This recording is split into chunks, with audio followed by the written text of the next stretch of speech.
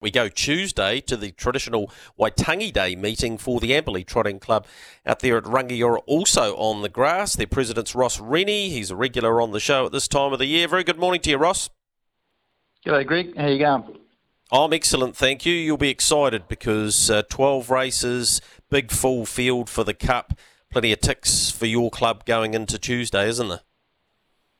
Yeah. Really pleased with the way things have turned out with the fields, Greg. And as far as the Cup's concerned, it's probably, and certainly in the time I've been involved in Amberley, and probably a long time before that, it's probably one of the better Cups I've seen we've ever had, actually. So it's a very competitive one, and really great field. Yep, supported by Rangiora Equine Services, who are pretty close to the track. Da Vinci, Mighty Louie, Franco Marek, Homebush Lad, who just loves the grass. Cup, Get Up and Dance, who was well back, fresh up for Bob Butt. Double Time, who put together back-to-back wins at Marlborough. It's not going to be an easy one to sort out, and I didn't even mention Dalton Shard, Kiss the Girls. They're all capable, aren't they?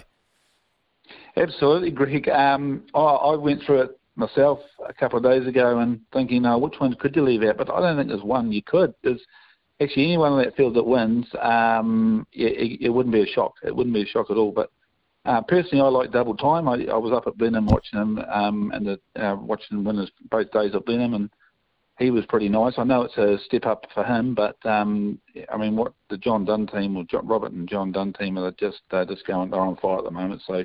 But as I say, it's a very, very open field, and good luck to be able to pick the winner of that one.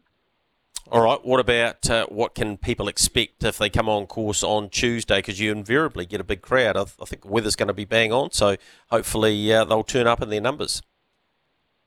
Yeah. Weather's looking really good. Looks like it could be around about the 30-degree mark, so make sure you bring out your sunscreen and bits and pieces. But yeah, we've got lots and lots, heaps going on with the races, but lots going off the track as well. So we've got the kids' carts, which is always very popular. We've got 3 heats of the kids' carts. We've got bike giveaways for the under 5s, for the boys and girls. We've got a Yui boom to give away for the older kids. We've got our Lucky Horseshoe, which is for the kids. There's 15 great prizes here. It's based on the in the bag theme, so just go pick a bag and they'll get a great prize off that. HR&Z have come to the party, and they've got their goodie bags, which they've been giving away through their Summer of Harness promotion throughout the summer.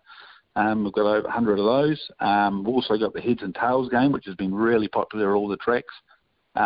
Basically, it's just a case of turning up. As long as you know the difference between your heads and your tails of a coin, you can walk away with a $250 Prezi card. So a fantastic prize.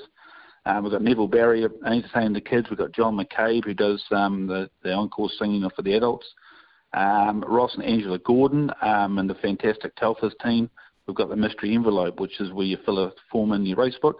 And up for grabs there is a 55-inch Panasonic 4K TV and soundbar. That's first prize. And second prize is a Weber Q 1000 barbecue. So that's just 2 of the prizes of the 5 that you can win in the Telfers mystery envelope. So yeah, heaps and heaps on course, and well worth coming out.